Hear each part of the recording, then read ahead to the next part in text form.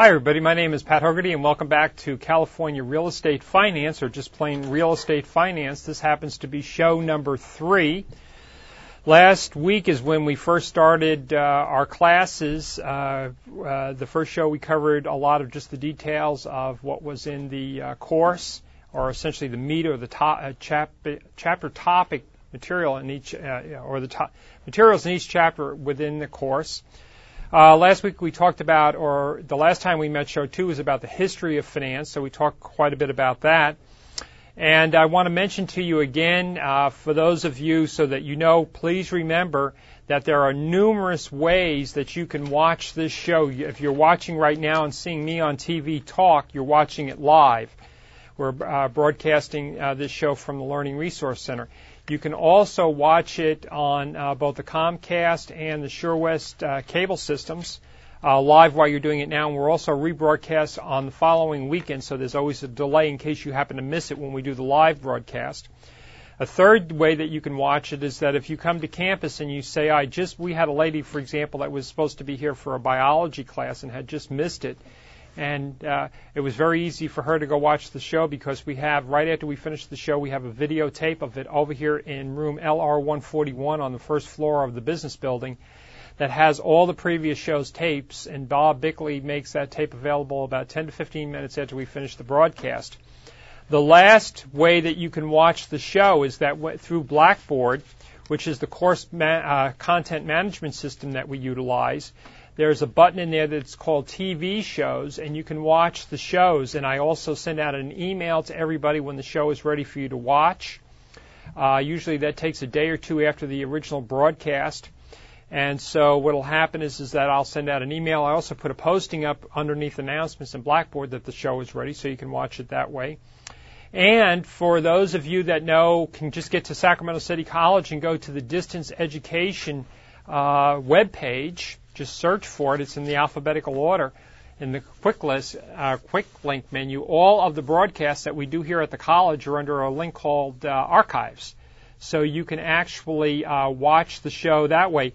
In fact, I think I'm going to take a minute and just diverse from there because I think this is really, really important. We have our distance education coordinator who's really doing a super job putting all of this information up, and I kind of wanted to show you this because this is giving you access to other shows that we've done besides just this show. And so in order to find that, in case for whatever reason you want to look at another show that we may have, let me see if I can find Microsoft Internet Explorer on here somewhere. If somebody sees it, point it out. Let me see, maybe it might be here. Okay, on this computer it's right here. Go to the Sacramento City College main web page. I'm going to maximize the window because it's a little bit easier to see. I'm going to go ahead and use this drop-down menu. And again, this for those, meaning that you can have access to it without going to Blackboard. If you just go to the distance education web page, which is located, again, in alphabetical order down here. Let me see if I can find it, distance education. And just click the Go button. And there's a link over here called Interactive Television Shows, or ITV Archives. And if you click here, you're going to see all of the archive shows. And we're currently teaching, like Truman Richard teaches accounting. Biology is Andrea Greenwald. I'm teaching both Real Estate 310, 320, and we're going to put Real Estate 300 up there. So, for example, if you want to see the show that we had been doing in Real Estate 320, as an example, since you're in it, you go here, and here's the links to the show. We'll always put the link up. If it's dark in color, it means we haven't linked it yet. It's not up there. But if you click this particular link right here, which you'll be able to do, and as long as you have a high-speed connection, high-speed DSL cable modem, means without even going through Blackboard, you can actually go here and watch the particular show. And it should start here in a minute. I don't know whether Bob will have the audio on here or not, but it'll start out, it'll go to black, and then it'll play. And it will play in a minute. And there you go. You can watch the show right here, okay, which I think is slicker than whatever, okay? Meaning you can even have your friends say, hey, listen, if you're interested in taking a class at Sacramento City College and you want to see what the thing goes, just go to the Distance Ed webpage. And you can see the show without a problem. So we're doing that with the other classes, which I think is really cool. You'll see this guy come up. He'll look sort of familiar in a minute here. Hi, everybody. My name is Pat Hogarty, and welcome back to California. Okay, so I think that's really cool. Again, another thing I wanted to point out to you is that it's a certain size here. If you want to make it a larger size, you can just stop this, and then you can launch it in its own external window. And then how it opens up is going to depend upon the last time you used the media player. But what's kind of nice about this is that you can make it, size it and shape it once it starts to any size that you basically want to, and you'll see that in a minute too. And it should start. Usually it'll go to the pause button, and there you go, it's bigger. Now you can raise it to a certain size. If you raise it full screen, it gets pixelated because we've made it so that it's a smaller file that you can see on the internet. So again, to watch the shows at your convenience, anywhere, at your friend's house, home, work, as long as you have a high-speed connection. If you come here to campus to do it, what you're going to want to do is probably bring a headset with you, okay, which are fairly inexpensive. They usually, if you buy cheap ones, they're usually $5, $10, and you can listen to them. Hi, everybody. Okay? My name is Pat Hogarty. So anyway, there it is there. Okay? So if you miss a show, no excuse. There it is. You can make it up, no problem. Okay? Anyway, I'm going to close out of here. And we're going to bring up this, what we're going to be talking about today on the my old friendly plasma screen here. What we're going to discuss today is something called, I think it's called real estate cycles in the secondary market. And the purpose of us talking about real estate cycles is to try to get some kind of a comprehension or understanding on the fact that the value of real estate goes up and down on a fairly regular basis. In other words, the demand for housing, the prices may go up and the prices may go down. A lot of people may be wanting to buy houses for, right now. A couple of years from now, they may not want to be buying houses. So what we want to do is both as a real estate professional, especially not only as a real estate agent, but as a finance person, is to understand what in the world is going on in the market, what's affecting the market. And, in a lot of cases, we read a lot of articles in the newspaper about what's going on in the market, and a lot of times what that really is, if you will, and you read the article, you sit there and really what's happening is the journalist is more or less confirming what you already know, okay? Probably knew before the journalist wrote the article that the housing market was slowing down. Now, how did you know that? You knew that because you drove around the neighborhood. And you looked at the neighborhood and you said, last year, if there was a for sale sign out, it went up and there was a sold sign on it within maybe 3, 4, or 5 days. Now you drive through the same neighborhood or neighborhoods and you take a look at it and you find out the sign doesn't go up and a sold sign show up a couple days later. The sign goes up and there are a lot more houses for sale. Okay? So yourself personally, you have been going through a very hot market and now you're kind of cooling down. So what you want to do is to have some kind of comprehension of what causes that to happen. And it's not always the same factors. It can be a lot of other factors. So we want to talk about what they happen to be. So anyway, what I'm going to do is put this little thing up here that's in your book. It's called the cycle. There are different types of cycles. Cycles meaning, cycles are like anything else. It means things that kind of repeat themselves. Okay? And what they're trying to do is they're breaking the cycle out. The idea that the houses are going to go up in value, then they're going to go down in value, then they're going to go up in value, and they're going to go down in value. And what we're hoping is, if we look at these cycles and we're in a fairly decent economy, in other words, we're in a place where we don't have something that's devastated that has happened, such as in Detroit where the car industry all of a sudden dries up and fades away because they just can't financially afford to build cars there anymore, and all of a sudden you have towns that just shutter themselves. But if you're in a fairly stable economy, what ends up happening is housing prices will go up, they will come down, but the next time they go up, if hopefully everything is correct, what they'll do is they'll go up a little bit more than the last time they did.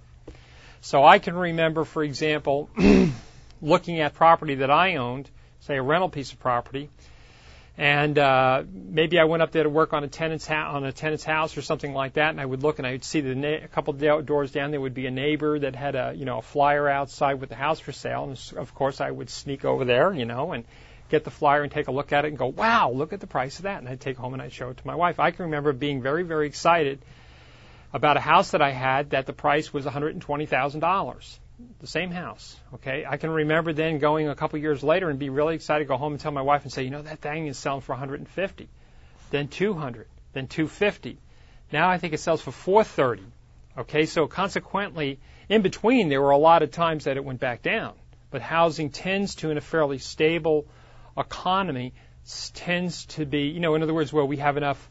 We don't have one major industry that if they move out of town, it's devastated, where we have a good mix like we do here in Sacramento. It tends to go down, but it tends to go back up again. Okay? Characteristically, what's happening during this period of time, this is usually considered to be the peak of the market. If you think back a couple years ago, during this peak period of time, you saw that there were certain characteristics that happened. You opened up the newspaper, you read articles, for example, where people were standing in line to buy houses. There were lottery systems where people would put their name in a hat and hopefully be picked out. They were camping out on weekends, Friday, Saturday, and Sunday. People were buying houses. You read articles about Mary Jones and Pete Jones that bought a house. You know, they moved from their little apartment to a small three-bedroom, two-bath, and they owned it for maybe 6 months or a year and sold it immediately and made $50,000 or $100,000. So you read a lot of articles like that.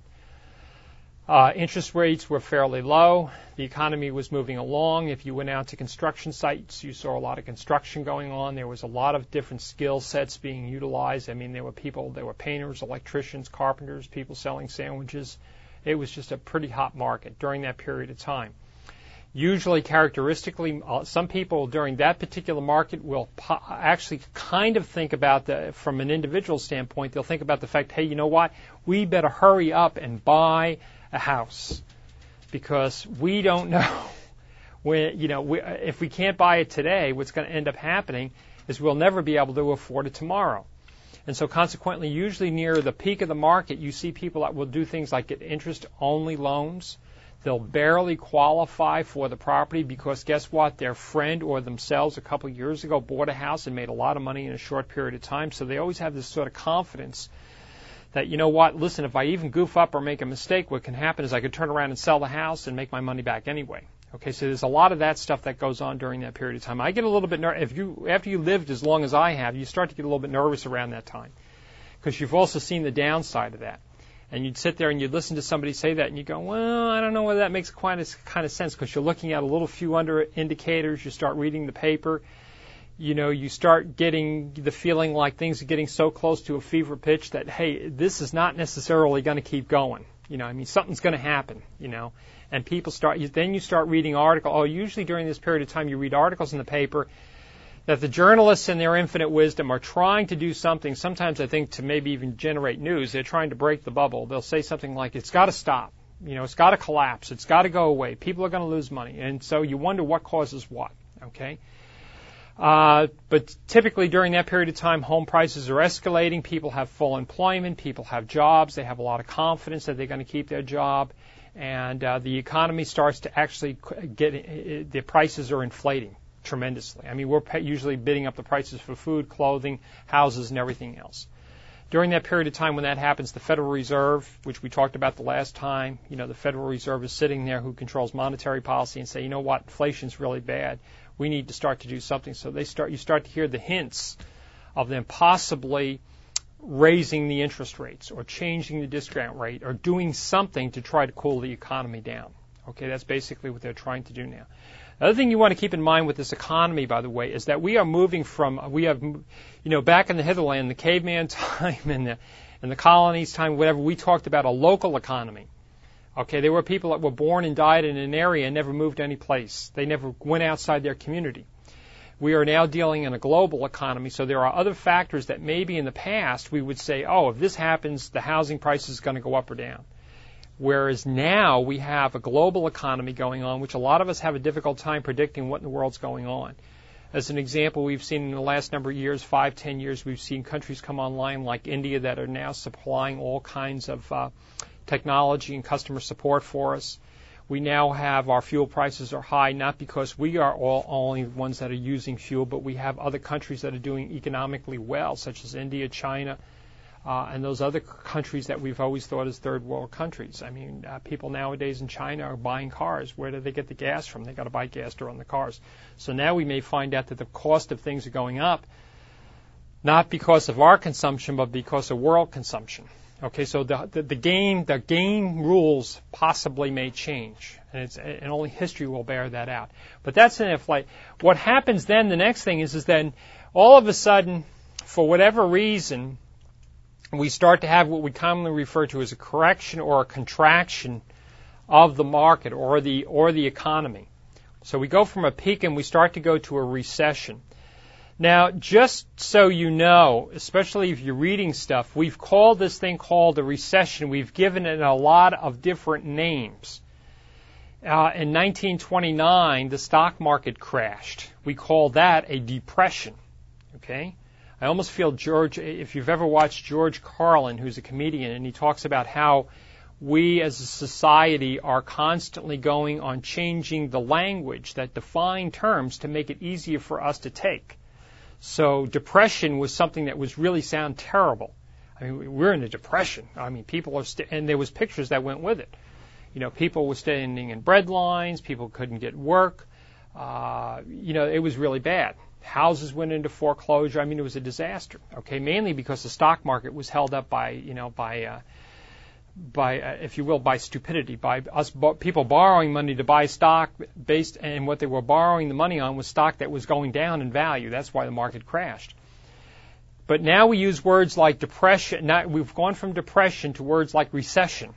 Okay, recession sounds a little bit better than depression does. Okay, because we think depression is like, oh, we're depressed, man. I can't get out of bed, kind of a thing. Recession sounds a little bit better. Now we go and we talk about, we even try to make it a little bit easier or a little bit more palatable. We talk about it like a market correction. The market is correcting. But associated with this time frame, though, certain things start to happen, and we're running through that right now. We're sort of running through that in the market right now. First thing that starts to happen is that the Federal Reserve has made some changes in order for us to combat inflation, so they have raised the interest rates. When they raise the interest rates, that has a direct reflection on how much it's going to cost us to borrow money to finance the purchase of our home. And because homes happen to be of a price that, we're not walking around with the money in our back pocket, we have to borrow the money. So consequently, we may have been able to afford that $300,000 house at 4%, but at 6%, we can't afford it because we got to do other things with our money, like buy food and clothes. Okay? So you're going to start to see that probably interest rates are going down to combat inflation. You're probably going to start to see that sectors of the economy, they're experiencing unemployment, such as you're probably going to find out that in some cases electricians and carpenters and some of the other people are not necessarily, fully employed like they were before. They may be looking for other jobs. So there's a number of different things that are happening during this period of time. The concept is that we're contracting the economy. You're going to find out, for example, right now, if you open the paper on Sunday and you look in the newspaper, you're going to find out builders have incentive programs. They are trying to move inventory that they have on the books. So, like, for example, when I built my house a couple years ago, I can remember so clearly the builder. They were so confident in selling houses that they just didn't want to bend on anything. I wanted them to do something, modify a cabinet, and they said, no, we will not do it. Okay. Now, their problem was that they had people trying to do some minor modifications that it ended up being every house started to be a real big custom job in a home, and it was slowing things down. So they said, no, we're not going to do that anymore. I'm here to tell you now, you go to a builder and want something done, they're going to do it. Okay. Not only that, they're giving you incentives like such things as maybe saying, listen, go to our design center. Here's $50,000, not real $50,000, but like $50,000 in some sort of incentive, and you can pick out or upgrade your granite countertops, your carpets, or whatever. Okay. Or we'll help buy your loan down. Or, oh, by the way, you may not realize this, but you can negotiate and say, you know what, the backyard doesn't come with a lawn. If you put a lawn in, I'll buy the house. They may scratch their head, may look a little bit crazy, but they will at least think about it. They may say no, but they'll think about it. So they're providing incentives. Why? Because they've got houses, inventory sitting on the market. they're paying short-term construction loans in order to build those houses or hold on to them. They need to pay them off, and they need to get them off the books, so they'll provide incentives. You're starting to see now where homeowners are doing things, a number of things that you're reading about. There's been articles in the paper like how to stage your home, how to get your home ready to sell, how to make it look better than the competition.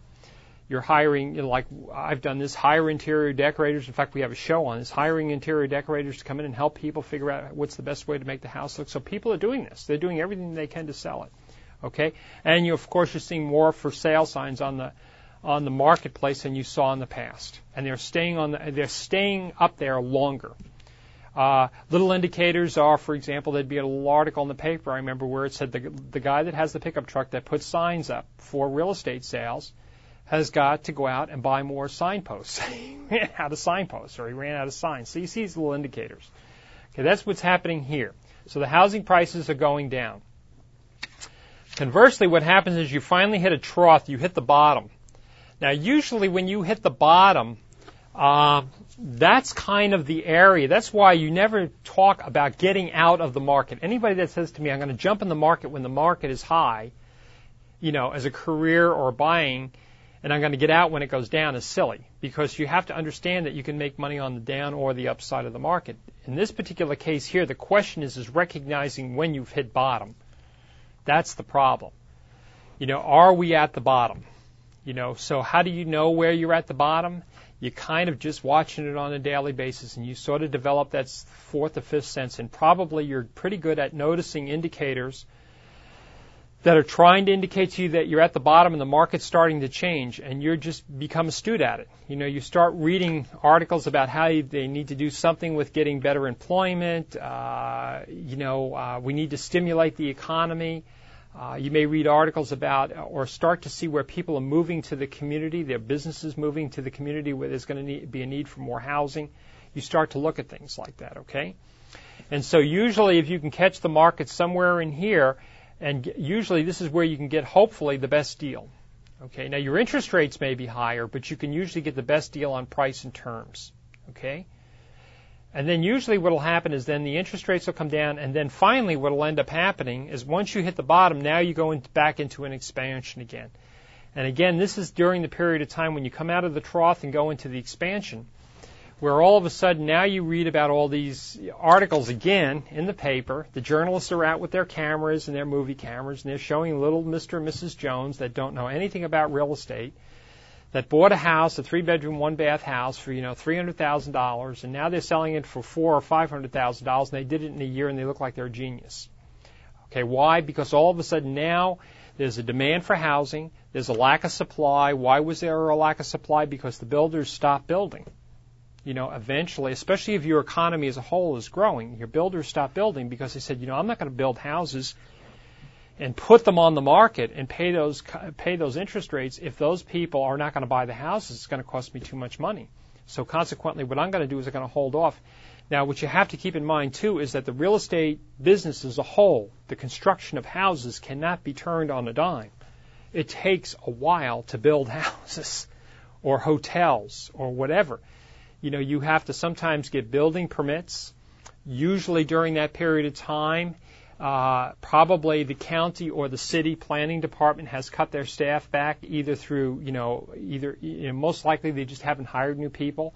Now they start getting a demand for applications to build houses, in other words, building permits. They don't have the staff. It takes longer, so that makes things longer. All of a sudden, all those people that used to operate the bulldozers and the hammers and the nailers and the roofers, they're in another industry. So now you may have to hire new people, train new people, or do something. So there's a lag. You're finding out that they're having a difficult time hiring people. Maybe you may read an article in the paper where some high school's trying to train some high school kids on how to be carpenters because if they know how to operate a hammer, if they can swing their hand, they're going to make money. So you read articles about that. And consequently, then hopefully after a while the builders start building houses, things come online, they've got the equipment, the materials, they're building the houses, and then how long that peak lasts, how long it lasts, is really dependent upon a lot of other factors. The peak could be fairly short, or it could be, for example, where the economy as a whole is really sort of starting to expand, and there's going to be a greater demand for houses. People are going to be moving to the community, and it may last 1 year, 2 years, 3 years, 4 years, 5 years, but eventually it's going to go back down again. And usually it's when everybody is just crazy about it. And if you think about anything else that's happened in the economy, the dot-com bust, okay, it bust right when the journalists were out there. I hate to keep eating up the journalists, showing some guy that was 19 years old that knew how to format a floppy disk and made a computer program and sold whatever he did to some venture capitalists or some company for $1 gazillion, and now he's got a mansion. And just when that's tight, the stuff starts happening. Usually when they're reporting that, you're right at the point where it's going to go right back downhill again. Okay, so the only way you know when it's going to happen, I have no crystal ball. I don't know. It's just that you develop a third, fourth, or fifth sense on how that happens. Very, very important. You want to make sure about seasonal trends. That's another thing they talk about here too, is being aware of certain things that may affect this that are seasonal trends or variations. They talk in here, but yet we all know about this, is that we can go out, for example, during Christmas. We know that the majority of retail sales happens usually at the end of Thanksgiving, over the Christmas season, through Christmas, and then usually after Christmas, we find out that Santa Claus brought some wrong presents that we have to take back, and he gave us a ticket and said take them back to the local mall.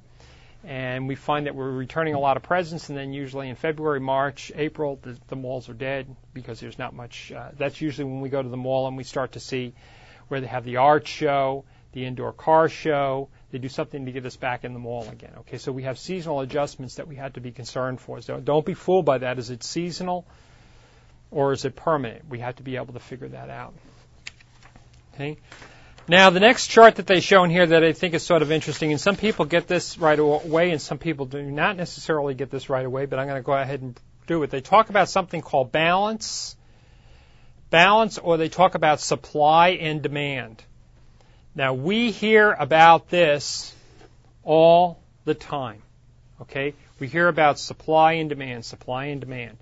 Let me see if I can explain this in relation to the chart, okay? I'm going to take one little step at a time. The other thing, too, is that this chart is really, keep in mind, from an economic standpoint, what you're doing is you're using some tools to try to make a complex topic easy to understand, okay? In other words, why things change and shift can sometimes be very difficult to figure out. There are a lot of people that make a lot more money than I do and a lot better educated than I am that hit the market wrong on a regular basis. Okay, they tell you one thing. In fact, I used to love the Wall Street. There used to be a show that lasted for years and years and years on Channel 6 PBS called Wall Street Week with Louis Rukeyser. And he used to have a panel of people that would come in and predict what was going to happen to the economy in the next year. And these were people that were very knowledgeable. They were stockbrokers, economists, or whatever, you know. And so they would sit there and they would say, I think General Motors is going to go up. I think AT&T is going to go down. I think IBM is going to go this way. Whatever. They'd predict, and they'd always have sleeper companies. This company's going to do real well because we're going to get bigger mouses and we need better mousetraps. So they would come up with something. But what would happen is at the end of the year, they'd have another show. And they'd say, this is what happened. You said this. Now let me play what you said here, expert. And now let me play what actually happened. No, it was always interesting. They would be sometimes on the mark and sometimes off the mark, you know. But anyway, this curve has been something around for a long time. Has been something for a long time. The concept is we have two axes to start with. We have this axis that goes vertically is called the y-axis. This axis that goes horizontally is called the x-axis. Y and x. It's just a graph. 0 is right down here. Right down the bottom is 0, meaning that you have no money and no product. Okay? As you go up the y-axis, you're talking about more and more money. Okay? So in other words, here might be $5, $10, $15, $20, $30. As you go across this way, it's units. So we might be talking about 10 houses, 20 houses, 30 houses, 40 houses, 50 houses, or whatever. Okay? Now, there's two lines that are here. There's a supply or an S line and a D line. S means supply. Okay? Now, let's just talk basically about the supply. What supply means is how many units whatever those units happen to be, would somebody be willing to produce, manufacture, based on that price? So, for example, if we talk about something that's very, very simple, it could be like, it could be cars, it could be motorcycles, it could be ice cream, it could be anything. The concept is the more money, or the higher, the more, in other words, what this is saying is that a supplier means somebody like General Motors, IBM, H.C. Elliott Homes, Carvel Ice Cream Stand, Dunkin' Donuts, okay, suppliers. They are willing to make or manufacture more products as the price goes up. So if they know that they can make more money, they will produce more products. So that's why a builder will build more houses if they believe that they can sell them for more money. General Motors will build more cars if they think they can sell more cars. In fact, General Motors is going through a contraction right now. They thought that a lot of people were going to buy something called the Hummer, and they made a lot of Hummers. Okay? We found that a lot of companies were making SUVs because they were, the gas prices were low. A lot of us, for whatever reason, went off our rocker and started buying these gas-guzzling cars left and right, and so they just said, okay, well, if they're going to buy them, we're going to make them. Okay? So this is supply. On the other hand, this is demand. So first of all, if you take a look at supply, the concept is, right here, for no money at all, they won't supply anything. Over here, they'll make this many units if the price is here. So let's say the price was $10. They would make this many units. If the price was $20, they would go over and make that many. You get that? Okay? Hit the button if you have a question. Let me do this one more time. Okay, let's start right here. This is dollars. Okay? So this would be like $10 here. This would be 20, 30. Just visualize that as money. Okay? Over here is quantity. What it means is that at this price, say it was $10, a supplier would be able to supply or manufacture that many units. If the price was raised up to here, from here to here, they would supply that many units. So all that means is the higher the price, the more the supplier is willing to manufacture. Hopefully that makes sense. Just think about it yourself. To understand these concepts, don't make it simple. Put yourself in the mind that you're making something at home. You're making, little decorative dog houses or, bird cages or something. And you say, you know what?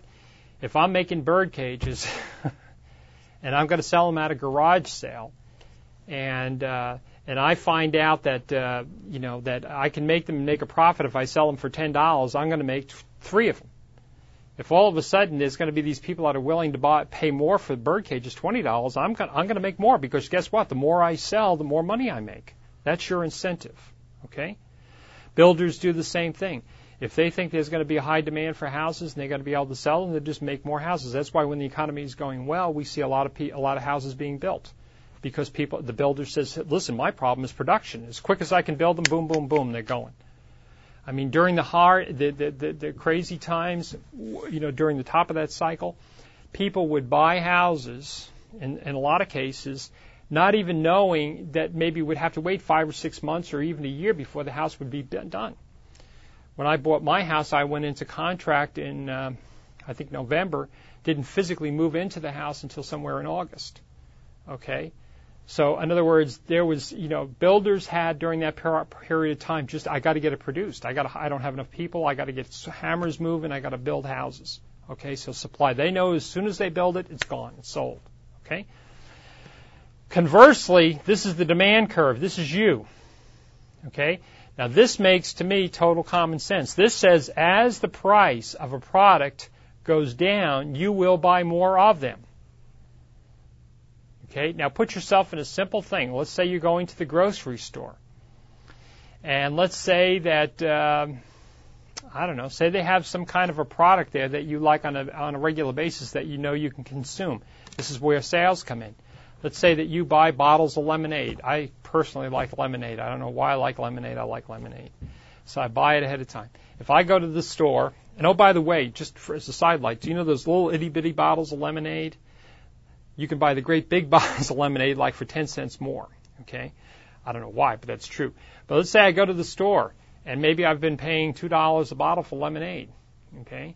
Then all of a sudden they have a sale on and they say $1 a bottle or 50 cents a bottle. You know what's going to happen? Old Pat's going to leave that store when that price is lowered. I'm going to have a basket full of lemonade. Okay? I'm going to, you know what I mean? So in other words, as the prices go down, I'm going to consume more. Okay? If the prices of houses are going down, okay, I will buy more houses. You know, I may buy the house I live in, plus I may buy someplace else to live. If the price of vehicles are going down, cars, I may buy, you know, maybe when I first got married, I had to have a car for myself and for my wife. You know, well, wait a minute, if the prices of cars go down, I may buy a third car, just as a third car to go, you know, to back up the other two because the prices have gone down. So the concept of this curve is that as prices go down, I will buy more. As prices go up, I will buy less. Okay? So, for example, at this price right here, if this is $10, it means that I will buy this quantity. Okay? If the price goes up, I will go from here to the demand line and I will buy less. That's what that means. Okay?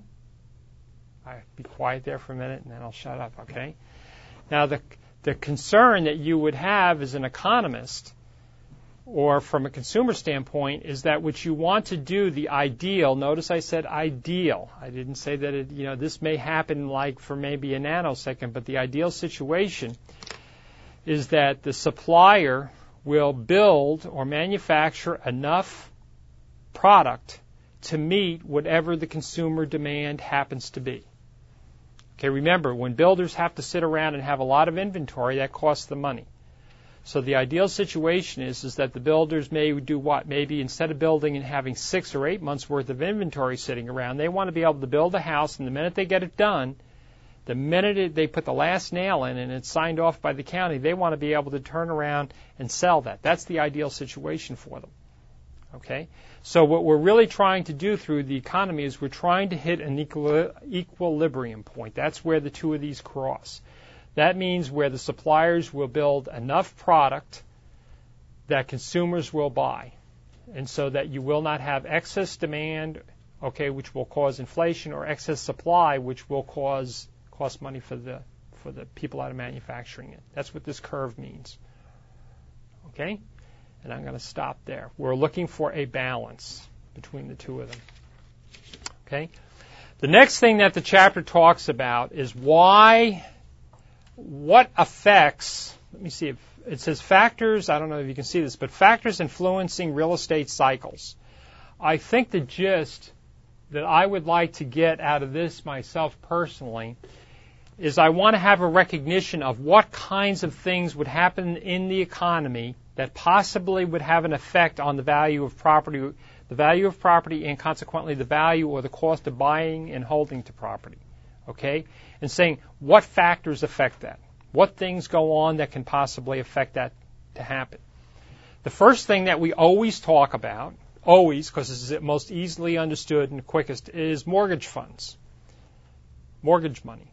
And in other words, the availability of mortgages. What we're talking about here is if you go to the bank and the bank says to you, hey, I got a great deal, I got a 30-year loan for 5% interest, 30-year payments, fixed rate, they're going to sell a lot of those things, okay? So consequently, if they are able to, if a lot of people will demand that loan, consequently a lot of people are going to have a lot of money in their pocket to be able to go ahead and buy houses. If the interest rates go up, there is going to be less money available for us to be able to buy something. Not that there'll be less money, but it's the fact that we can't afford it. If you really think about it, again, you have to think simplistically about this. If you turned around and looked at a house and said, at $300,000 at 4% interest, I can afford that house. I can afford it. When I mean afford, I mean this. I make enough money to be able to feed my family, drive to work, pay the doctor bills and everything else, and make that house payment if it's $300,000 at 4% interest. I can do that. Okay, I can physically do that. But if you raise that interest rate to 5% or 6%, now I've got to give something up. I can't afford to buy all the food I was buying for my family. I can't afford to buy a new car. I'm going to have to defer getting the maintenance done on something because guess what? I've got to feed my family first and I have no other money left. So consequently, what ends up happening is that 5% or 6% rate, there are people that can no longer afford to buy that house. So what happens is you now start losing customers because they can't afford to buy. So that's what affects the value of the house. Now what happens is it takes a while for the homeowners to recognize that.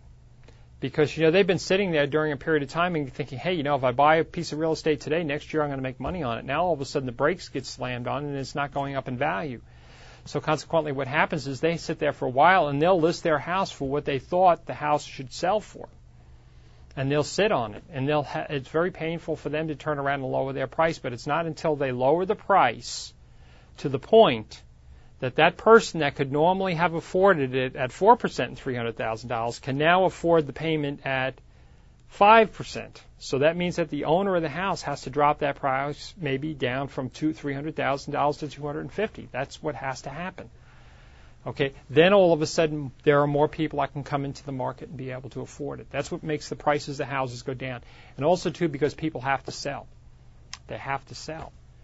I mean, there are people that have to move or getting sick or dying or something else has happened. They've got to get rid of the house, so they need to sell it. So they're faced with that choice, and they got to lower their price. But that's going to take consumers, homeowners, 5, 6, 7, 8, 9, 10 months, a year, whatever, and it's going to take bankers longer. Right now you read, there was an article in the Sacramento Bee past weekend about short sales. Short sales have to do with the fact that the lender is owed more money on the house, okay, than the house is worth.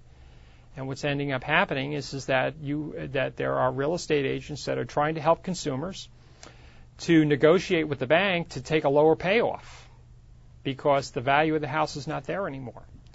And the bank is going to be basically faced with the fact that if the house goes into foreclosure, what's going to end up happening is that they're going to have to hire some people to take care of the house. They're going to have to. So that's what's basically happening now. So mortgage funds are very, very important. That's one factor that affects the value of the economy or real estate, if you will. Okay? And I'm going to go through here. Okay. Next thing, in a broad brush stroke, is population. Population is something that we basically look at and we read about from an intellectual standpoint and say, yes, that makes sense, but we never necessarily catch on as normal consumers to what's going on. For example, people that are my age, which are commonly referred to as the baby boomers, that are in their 50s, there's certain things that are happening. You can go out and find out how many people roughly that are in my age bracket. That were born in the late 40s and the early 50s, that are now what? There's certain characteristics that we have. A lot of us are retired, are going to be retiring. So there are certain things that means. That means that when we retire, first of all, we're going to have a reduced income. That's one thing, okay? Second thing that's going to happen is we're going to have more time, okay? Third is that in order for us to handle that reduced income, we may be looking for a smaller house, so we may want to sell the house that we live in and go to a smaller house, so there may be more demand for things like townhouses, condominiums. There was a recent TV show talking about something called micro houses, actually having houses that are down to the size of roughly about 700 or 800 square feet for, say, a single individual. Say, listen, if you want to have a place to live and it's your house. And we do that a lot with condominiums. There are a lot of condominiums and apartments around here I could take you to that are probably 400 to 700 square feet that people live in, studio apartments or whatever. They're quite happy. They just say, I'm not going to put all my money in a place where I live. I got other things I want to do. But the fact is that just my age group getting older is going to have a major effect on the economy and on the demand for housing. Also, too, it's our age group because we came out, our fathers were, like, for example, World War II veterans in that age group, and they sort of learned, they had come out of the Depression years. So, I mean, if you look back historically, starting in the 50s, there were a lot of people saying, listen, my dad was through the Depression years, they lost a lot of stuff. I want to work for companies that have job stability. A lot of people were coming out of the military and being well trained. There was a whole shift in our society during that period of time. And consequently, what ended up happening, a lot of us went to work for companies, and we went there and worked for them because we had great benefits. So we happen to be the kind that when we retire, say we look at a chart and say we spend so many years and we get a specific amount of money. That's called a defined benefit. We also happen to enjoy, or hopefully enjoy for the next, when we're eligible, Social Security. Now, conversely, the next generation that's coming along right now does not have those opportunities, does not have that retirement. Now, those people, it's questionable whether Social Security is going to be there. And the second thing is you are not in a defined benefit plan, you are in a defined contribution plan. So the responsibility for your retirement has shifted from the company to you. So consequently, you may, if you do not invest carefully and watch what you're doing, you may end up in the future where you retire and have nothing. Okay, different situation. Okay, so things change based on age group. Population also has an effect too on, for example, in the Sacramento area where we have companies that move in. We have companies like Intel. I think HP has just about moved in and moved out. Apple moved in and moved out. But we do have, like for example, in our economy here in Sacramento, one of the largest employers is insurance companies. They're very, very stable. They provide a lot of jobs to people. When those people work and those large companies come in, they create jobs for the people that work for the company. But if you go around the company, you'll see, like for example, out by Intel, okay, in Folsom, you see, oh, wait a minute, there's a sandwich shop and all their customers are from Intel. And the gas station gets all its business from Intel. Consequently, what ends up happening, for every employee you hire at Intel, you maybe create actually the multiplier they usually talk about is 4 or 5 jobs. So population coming into an area tends to make the area more stable or growth. And also we look at the kinds of businesses they happen to be. That's why when we talk about Intel that are selling their products throughout the world, hopefully because their risk is diversified over the economies of the world, hopefully it's more stable. And if you watch Intel, the minute they think something's going to hiccup, they pull back. They really try to manage their resources as best they possibly can. What ends up, in our economy here, we have the state government that provides a lot of stability. Okay, we have the county. Okay, we have again those insurance companies. You go up here, we have Blue Shield that has not the people that sell it, but the people that are providing claims adjustments from people all over the world, or all over the country. That's a very, very stable, workforce of economy that helps our area. If you contrast that with an area of the country where, for example, I can remember years ago and being in Oklahoma City. Not that I lived there, I used to have to go back there for business. And when I first went back there in the 80s, you would drive down the street and see all these houses boarded up and businesses boarded up. And the reason why was because of oil. What happened was the price of oil had gone down during that period of time, and things do cycle, had gone down. So consequently, all those oil wells that cost a lot of money to get the oil out of the ground, where they had to inject steam or something like that, were not economical. So they capped them and they walked away from them, and that had a dramatic effect on the businesses, and the houses went into foreclosure. It was a bad effect on the economy. Same thing when you were talking about places like Detroit. Right now, you're talking about companies like Ford, General Motors, Chrysler, that are having competition from places like Nissan Motors, Toyota, Honda. Those are all companies that are competing with them, and they're having a hard time right now because they're trying to turn on a dime to go from the large cars to the smaller cars because of the gas crisis. That has an effect on the employment base in that economy, and the effect on the real estate values of that area. Because in that area you have Ford, but you have a lot of companies that make products for Ford. Ford doesn't make their own bumpers. They sub all that work out there. Actually, the key word is they're an assembly line or assembly plant. They put it together, but those parts are made by a lot of different companies. So when they go down, so goes the rest of the economy. So population is very, very critical. So that's why when we had major closures here of like McClellan Air Force Base, Sacramento Army Depot, Mather Air Force Base, why people were really, really scared. Who's going to buy the house? Who's going to take care of it? Okay, that's why. So that's one of the things. They also talk about social factors. Okay, social factors that have an effect on the economy. And they talk here about baby boomers, social factors and social attitudes. They talk about baby boomers. I think we've already talked about that, demand for housing.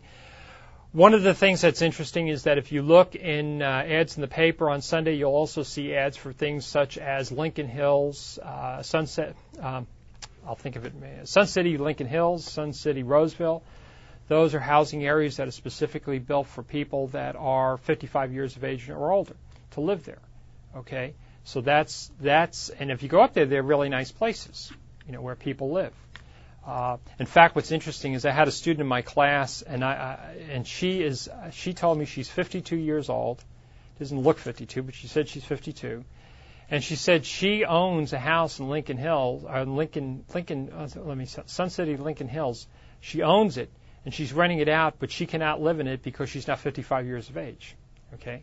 Because what's ended up happening, those places want everybody to be 55 or older because they say, I don't want kids.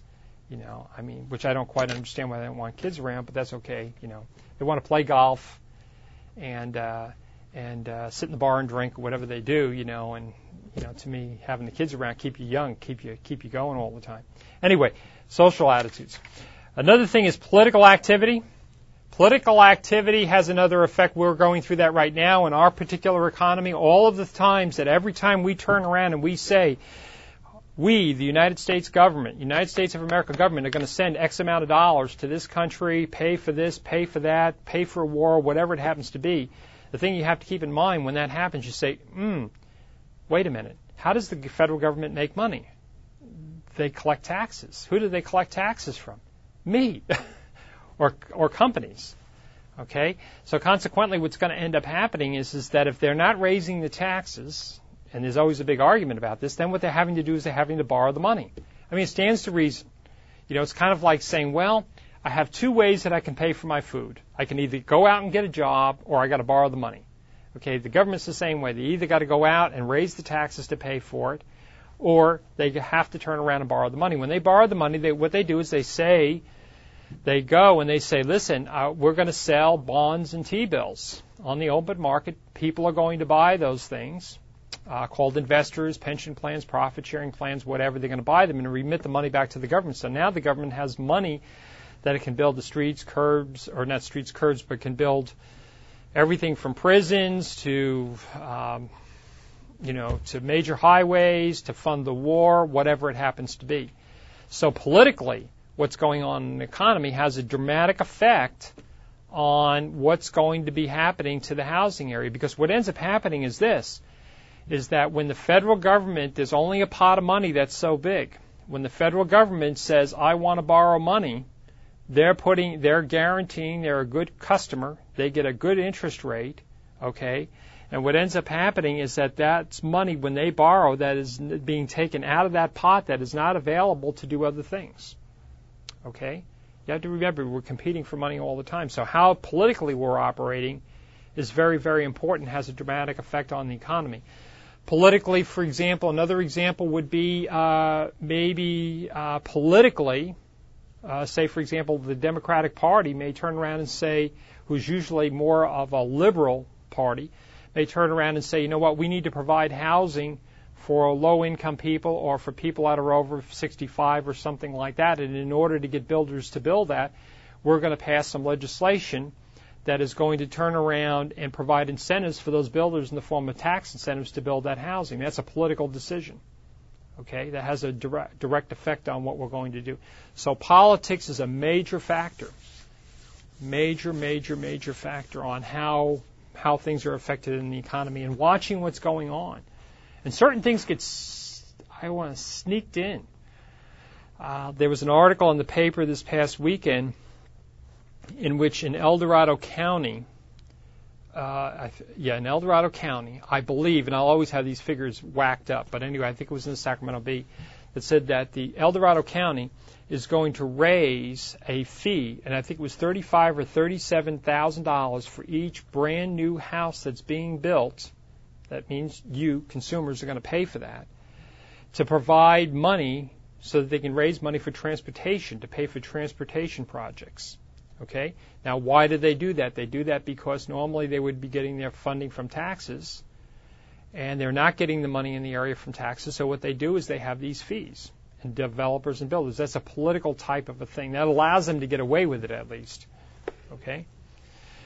Another thing that is going to affect stuff is stuff called regulation. Okay, regulation has a major impact on how real estate works. Regulations can be in the form of, I think it may even talk about in here. It talks about a number of things. It talks about how much interest rate we can charge. In other words, whether it gets usurious or not, it goes beyond the normal. Okay, where we set things, regulations say stop that, or regulations have to do with how we treat people in the housing area. That we can't go to an area that's a poor area and say we're going to charge you more money because you're poor or because you're a higher loan risk. Okay, we have regulations that prevent that from happening, and those are both federal and state regulations. How we do loan practices, okay.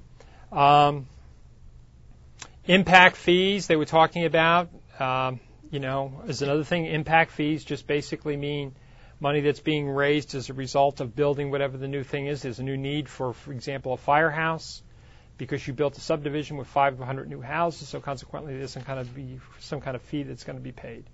So there's a lot of regulations that are going to affect the value of the property.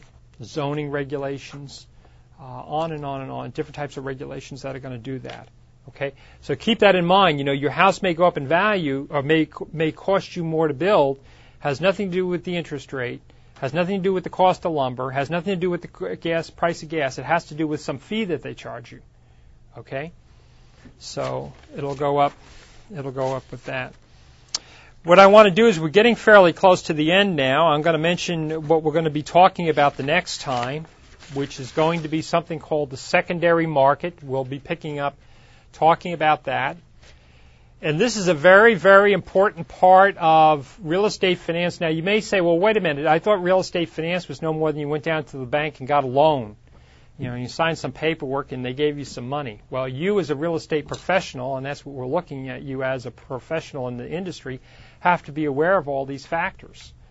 When we go to real estate meetings on Tuesday, which is when they have the Sacramento Association of Realtors meetings, one of the things that will happen is somebody from the finance committee, I think I've maybe even mentioned this before, who's a member of the association will stand up and talk about what the Federal Reserve is doing, what's going on with the interest rates, what they think is going to happen with the cost of money. They'll talk about different kinds of loan programs. They'll talk about, what FHA is doing, what VA is doing, what CalVet's doing. So they'll talk about all those different things to keep everybody informed because, those people that deal in money on a regular basis are trying to become aware of all those programs. And there are so many programs that, you need a database to keep track of them. It depends upon whether somebody's a low income or whether they're a veteran or a non-veteran, or there's just lots and lots of programs, and those people are focusing their attention on trying to keep up to speed with what's going on. But we'll be talking about the secondary market, and what's important about the secondary market is where do we sell those mortgages when we create them. In other words, if we're a bank taking money in and we keep lending it out, eventually we're going to run out of money. So where in the world do we get the money to lend? What do we do with those mortgages when we create them? So anyway, I want to thank you very much for coming, and the next time we'll pick up and we'll be talking about the secondary market. See you the next time. Bye-bye.